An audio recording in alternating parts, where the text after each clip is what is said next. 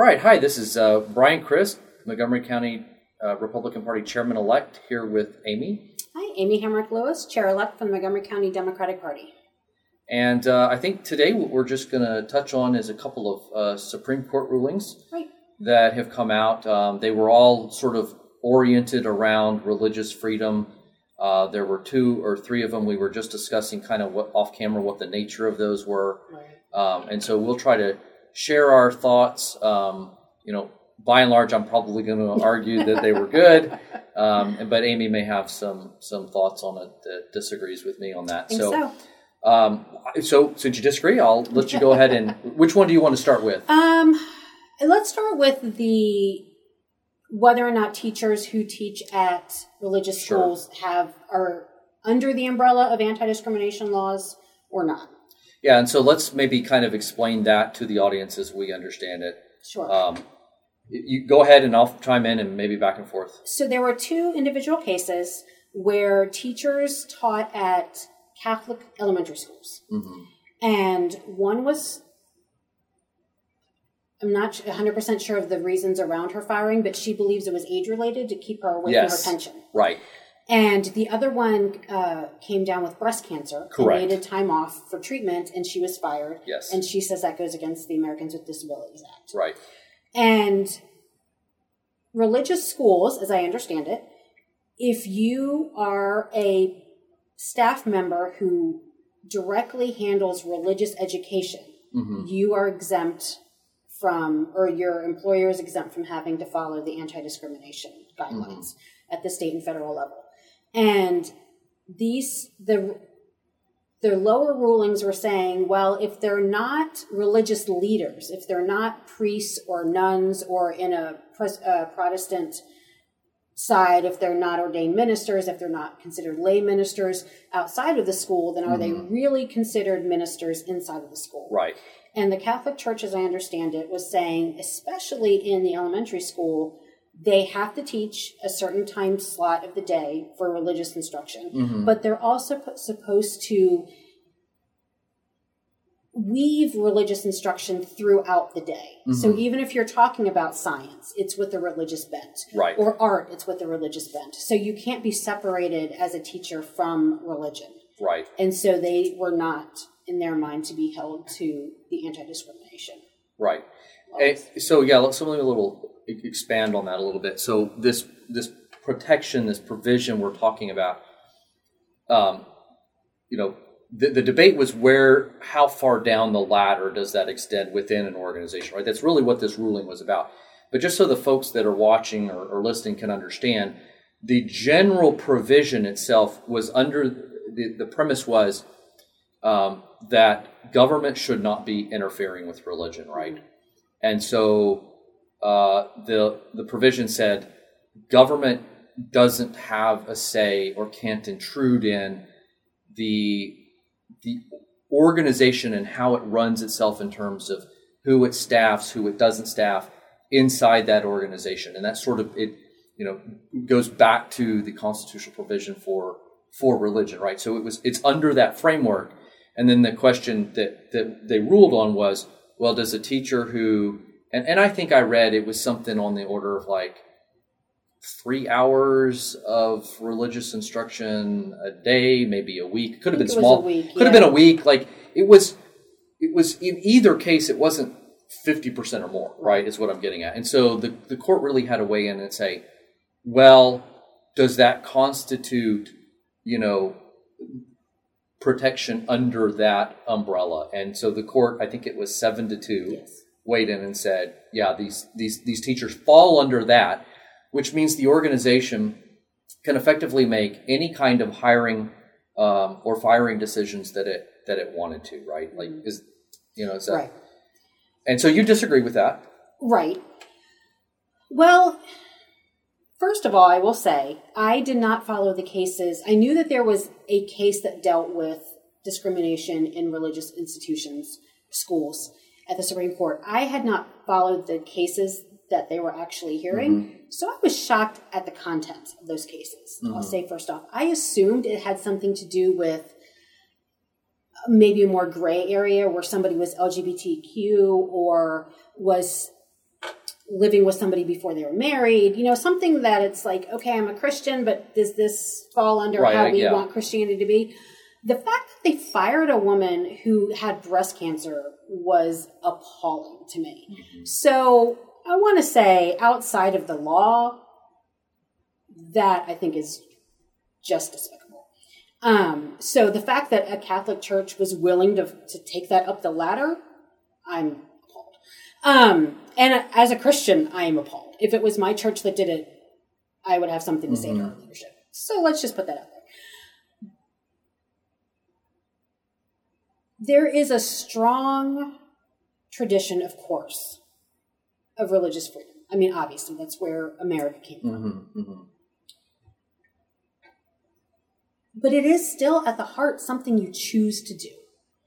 And for a body to be able to discriminate against people for things that are completely outside of their control, it just does not sit well with me. You cannot help but get old in the nature of things. You certainly cannot help whether or not you come down with cancer. Mm-hmm. You can't help what color skin you're born with. You can't help if you're born with one arm or born hard of hearing or born deaf. Mm-hmm. And to say that something you can choose should take precedence over things you can't, I don't know why we're giving stronger rights to that than to people's unique being. So I'm going to kind of echo something you said. When I first heard about this, right, like I really didn't know about the ruling until, you mentioned it, right? Mm-hmm.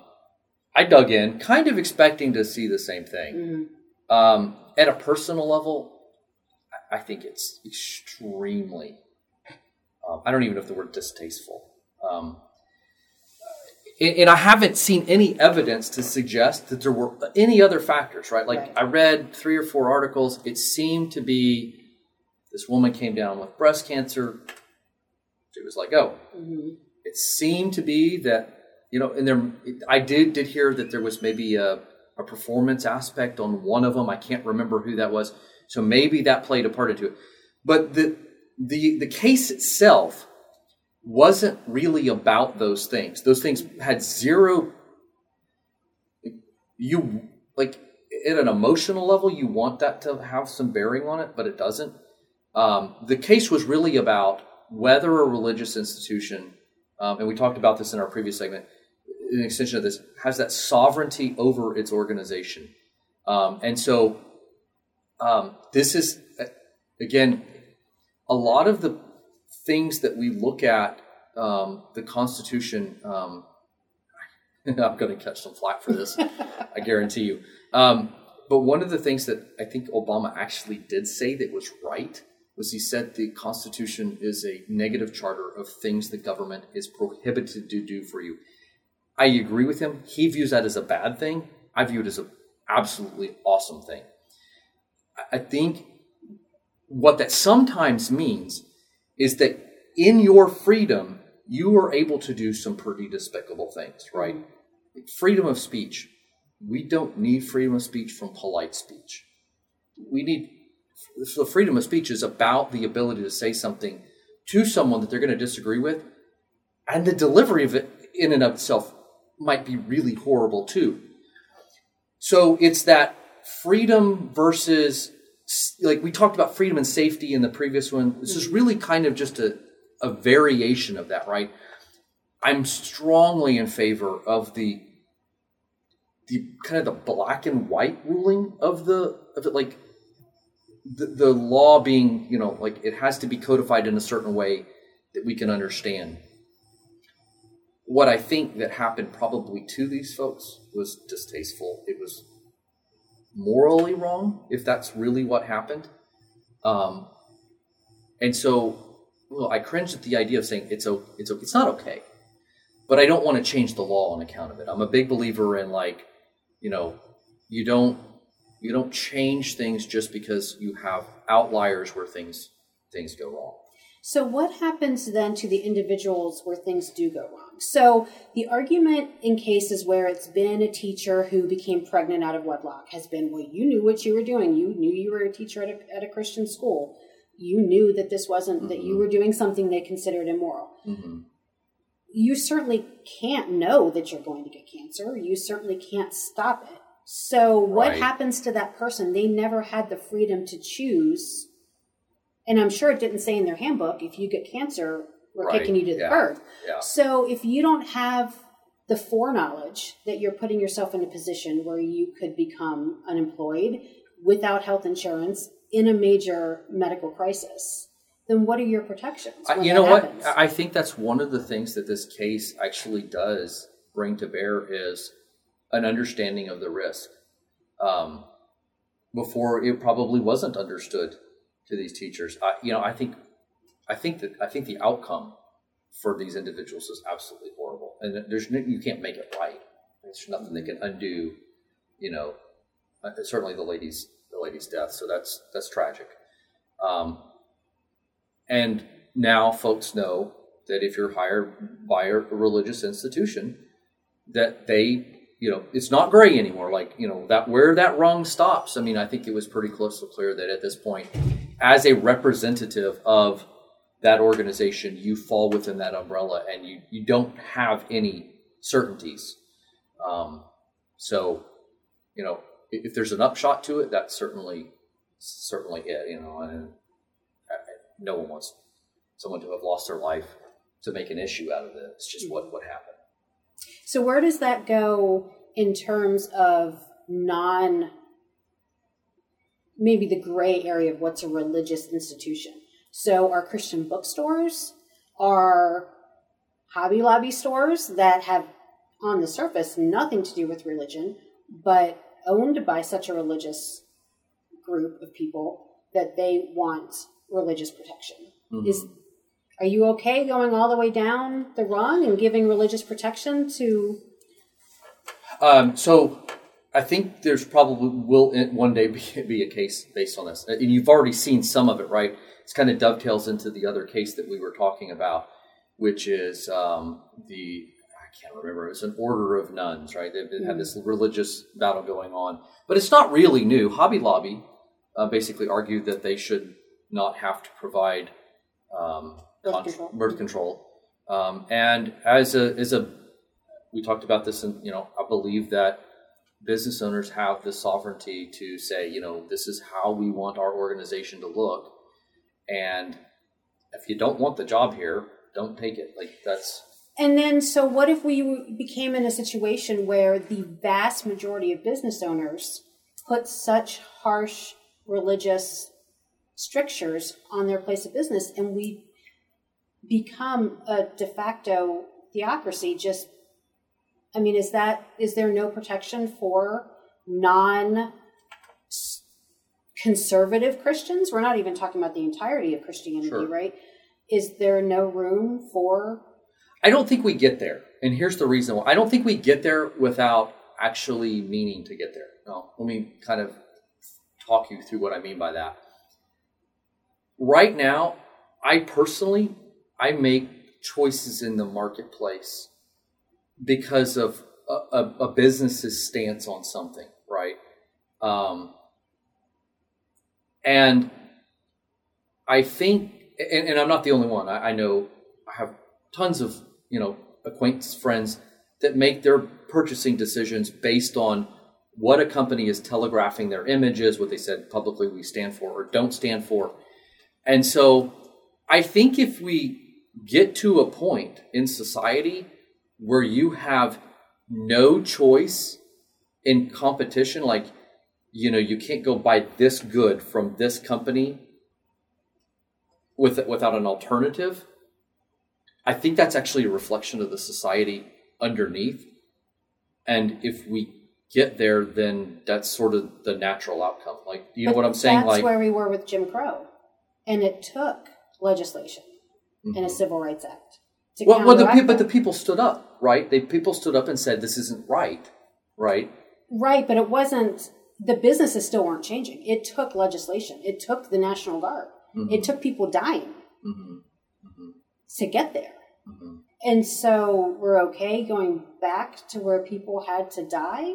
I mean, people are dying for their civil rights anyway, but are we going back to where the government says, okay, you're dying for your civil rights? Because that's the most, I mean, the business's right to discriminate is more important than everybody else's right to exist?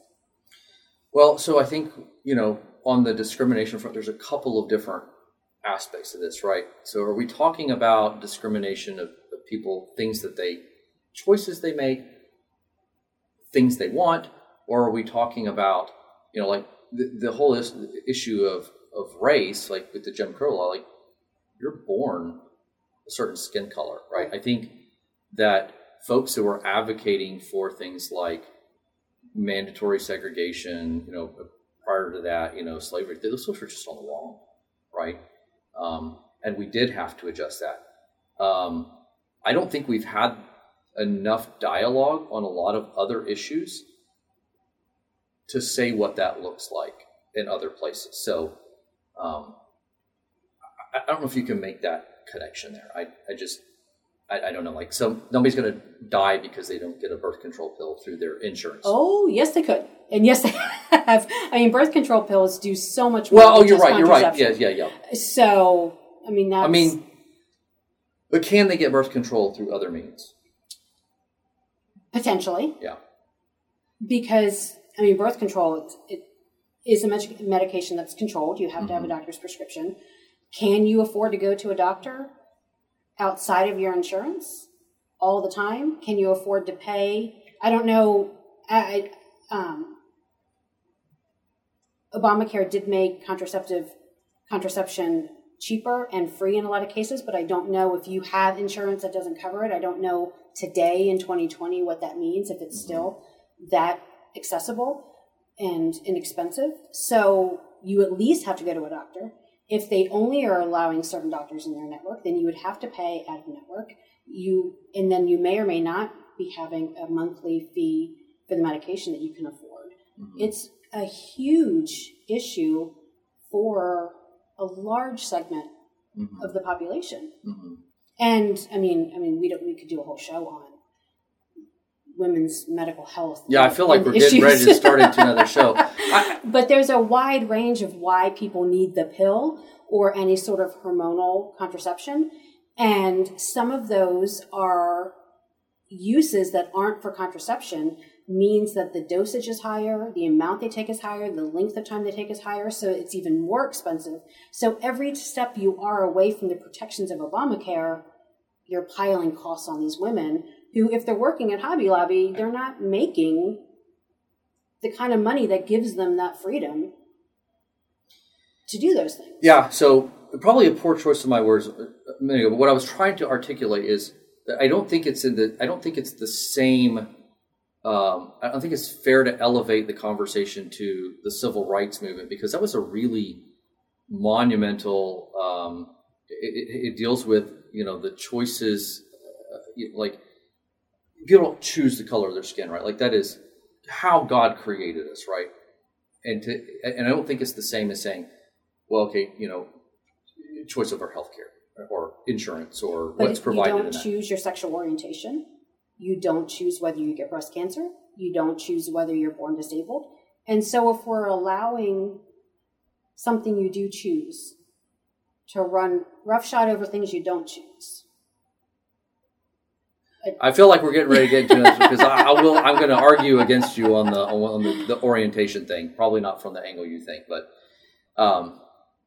I just think that religious freedom, when we're not talking about, let me back this up. So I think one of the fundamental differences, I think where we might be talking past each other on this, is there's two different camps of thought. There's a camp of thought that talks about healthcare, right? There's another camp of thought that talks about health insurance. There are two different things, and we've blended that conversation. For me, I'm not interested in healthcare. I'm interested in health insurance, right? And one of them is sort of like a perk of employment, right? I think you would prefer it to not be that way, right? Like, but that's where we part ways, right? Like, I look at, medical coverage, I'm self-employed, right? Mm-hmm. So I'm in a very different position. So I went out and found a different solution for my family, and I pay the costs associated with that, right? Because I want it. I don't want to be forced to have it, and I don't want the employer that I work for to also be forced to provide that in some way, shape, or form, right? And it really comes back to that sovereignty issue. It comes back to what we expect the outcome to be. I don't expect the outcome to be healthcare. I expect the outcome to be health insurance as a competitive advantage in the marketplace for choosing who I want to work for or not work for. So seems like we maybe got off a little bit of a tangent there. I'm not sure, but yeah, and I'm not sure how we pivot from here, but yeah. I think again comes down to a divide that we just aren't going to get across. I am a very religious person. I believe in our basic right to worship as we please. I don't think when you are in some sort of power of authority over other people in a business or government, that constitutes worship. And I think that's where your absolute right to freedom based on that religion ends. And I do think that if it was a religion other than mainstream leaning towards conservative Christianity, mm-hmm. that a lot of people in your party would part ways. Because the argument about Muslims in America comes down to they just want Sharia law. When if you actually look at what Sharia law is, it is very close to a lot of things in the Republican platform, with some very minor superficial distinctions. And so I think that were other religions to all of a sudden have a groundswell in America and businesses be wanting to put the same restrictions on people based on their religion, I do not believe that your party will go along with that. I have a bit of a libertarian streak in me. And so, I would, under that same premise, if a Muslim business owner, had certain policies, you talked about, I got this wrong the other day, no shirt, no shoes, no service, mm-hmm. right? If they wanted to operate under that and it meant certain things like you couldn't come into their place of business without a head covering or whatever that meant for their, I don't know the nuances of their faith, but, if they did, I wouldn't object to that, right? Like, I think it's their right to demand that. It's their business. And if I don't like the way they conduct that business and what they're going to ask me as a patron to do, then I'm going to just go somewhere else.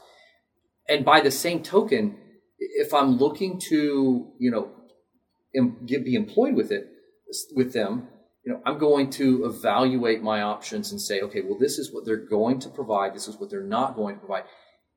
In that exchange between, employer, employee, am I going to accept that? And if not, I'm going to go somewhere else and look for employment that will provide me. I know a lot of folks that shop employment based on what quality of health insurance they will get out of it. Some folks are really looking for, their employer to take care of everything, and that's super critical to them, and they only go after those opportunities that provide that. I'm super supportive of that idea. Don't think that most people in your party would have that rational. You know what? I don't know. I will tell you that on this face mask thing that we talked about in the previous segment. I'm not going. If a business says, you've got to wear a face mask in this. Okay, fine. I either go in and wear the face mask, mm-hmm. or I don't shop there. And I've made both of those decisions recently, right? And I think you would be surprised at how large. So I won't say that we're 100% consistent, but I think it would probably shock you that we're more consistent than you think. Would be my argument there. So, maybe one day we'll find out. I'll leave you with one last thought on this. One of the things that we recognized early on, and I think this goes back to early 1900s, is the conscientious objector in the war. And I think we can draw a lot of parallels from that. We recognize that somebody has a willingness to serve. They're not comfortable firing a gun and taking another life. And we've always accommodated them. And I think we can do that in other areas. And I think this is just a microcosm of that, saying to this employer, hey, you don't want to do this. It's rooted in a deeply held religious belief, and we have to honor that. I think your analogy fails a little bit, though, because as I understand it, and again, before my time, conscientious objectors had to object to the idea of war, period. They could not say, this war is unjust, but that war I would fight it. And I don't think that's what's happening here with religious freedoms. You know, some medication is okay, but not this medication.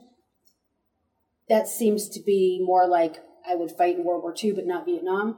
So I don't know that analogy fits. Yeah, you're right. No, the conscientious objector analogy, they have to be categorically opposed to war, right? Like the idea of pulling the trigger, right? They can't just say, well, not in Vietnam versus Vietnam. You're absolutely right. And I would hold people's feet to the fire and say, look, if you're going to be, you can't cherry pick on this, right? Like, you either believe this over here in this situation, and you also believe it here in this other situation, right? Like I would hold someone's feet to the fire in a conversation, say, you've got to be consistent. You can't cherry pick, right? Like, so maybe your impression is that cherry picking happens more often than it does. I don't think it does, but I don't know everything. Can we get that little snippet? She wants to just replay that when I hit a button. Yeah. Marriage will teach you that, right? Right. Oh, yeah. Yep. Having kids. Having kids will definitely teach you that. Well, I mean, I think that we've probably taken this argument as far as we can without bringing out the boxing gloves. So, yeah. There was, I think, one more case we're going to discuss, but we are heading up towards the half-hour mark, and I do have to. Yeah, and I'll, just real quick, I think, for our audience, we would say that it would be another scenario that we ultimately come back to this same principle. Individual liberty, freedom, religion, versus, what you would, I think, would probably call collectivism. Good, yeah. Common good. Yep. Yeah. So I think so. So when people say there's no difference between the Republican and the Democratic Party, we've hit on quite a few in the past couple. Yeah. So we can for sure. And then again, this is another reason to get involved, right? Because you should be picking people that tend to agree with you on the big picture. Yeah. And as we talked about it in the convention episode, that's when the platforms are shaped. So if you feel strongly that your party should be taking a different stance, that's where you should get in there and get to work. Absolutely, yeah.